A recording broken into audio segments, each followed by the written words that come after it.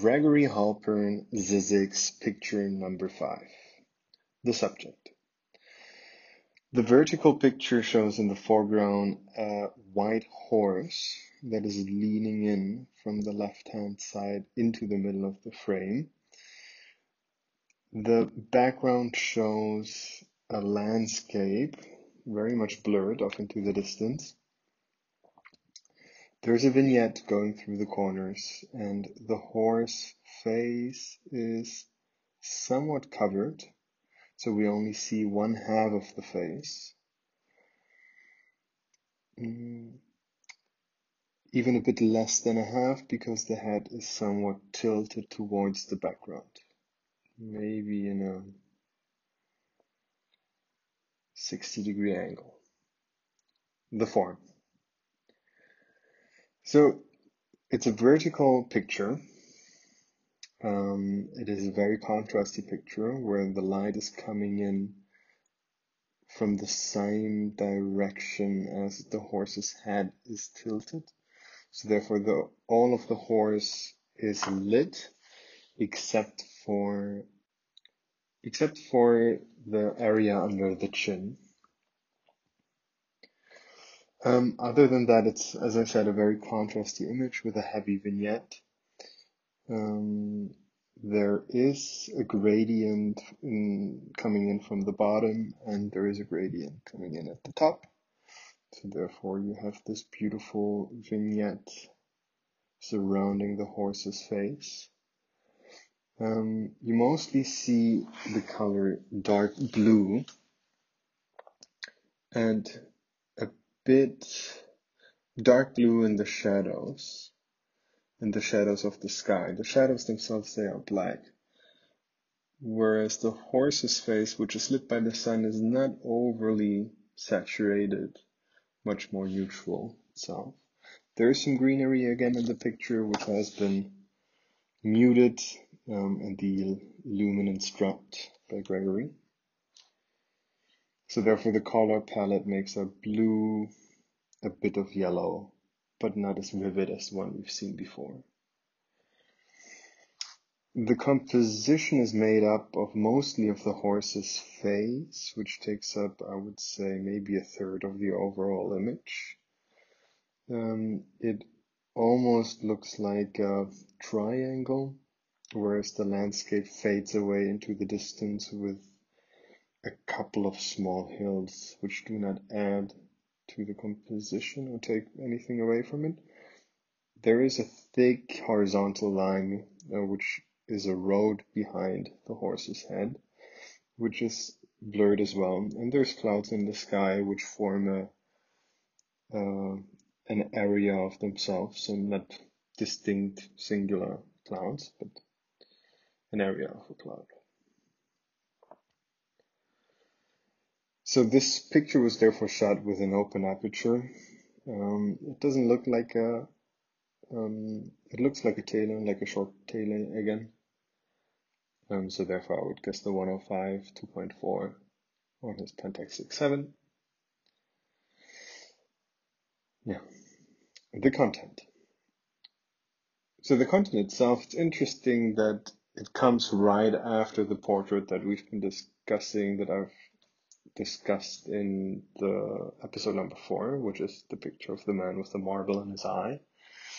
So it kind of feels like that this is the horse that he came on, or that this is his horse. And all of a sudden the meaning of the picture before changes as much as the one that I'm looking at right now, into somewhat the rider of the outskirts, so the person that lives outside of the city, the keeper of the city, the bearer of the city, the person that looks into the marble and sees the world unfold. Getting very mystical, but I think that was sort of, as I understand it, what Gregory tried to achieve as well. And I think that is also the metaphor that sprung into my head. The horse in the foreground and the hill/desert in the background makes a kind of a monotone relationship. So it feels like the perfect habitat for that horse to live in. And it kind of feels like the outskirts of Zizix, the fictional town that Gregory is creating. The artist process. That's a very good question. How do you find such a picture? I would assume that he was looking for these pictures outside of town, that this was somewhat part of the story that he was trying to create. So I don't think this is something that you just stumble upon, but I would argue that the goal of this photo walk was to find an area outside of LA or in the desert that would represent that entrance of that city. And on that walk, I don't think he anticipated it, but there must have been the horse. And he made it part of the story. Maybe he knew what he was trying to portray and how he would match it up with the portrait before. But I would also argue that it would be just as possible to find that connection in sequencing.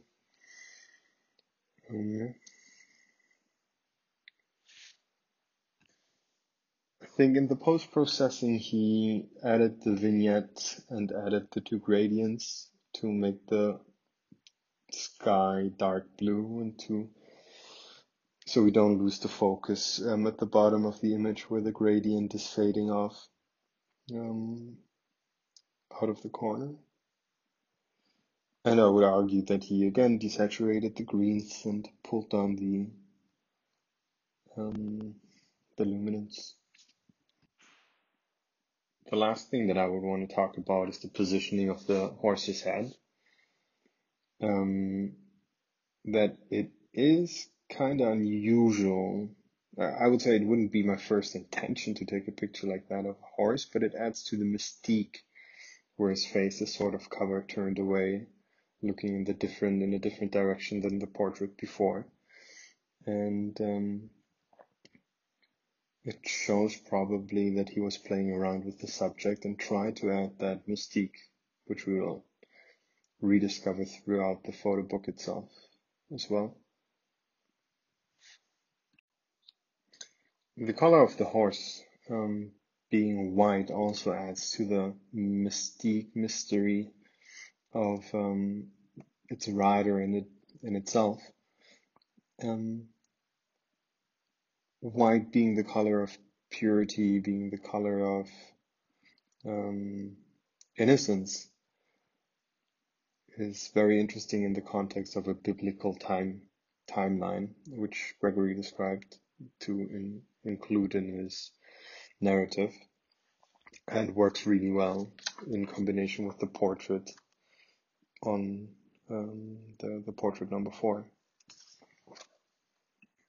The horse also almost looks like he's looking back at us, like even though he's turned away, turned slightly towards the background. His eye still looks like he's looking back at the photographer and back at the lens. Whereas the portrait of the man, picture number 4, there is no look towards the photographer. There's both eyes are closed, as a matter of fact.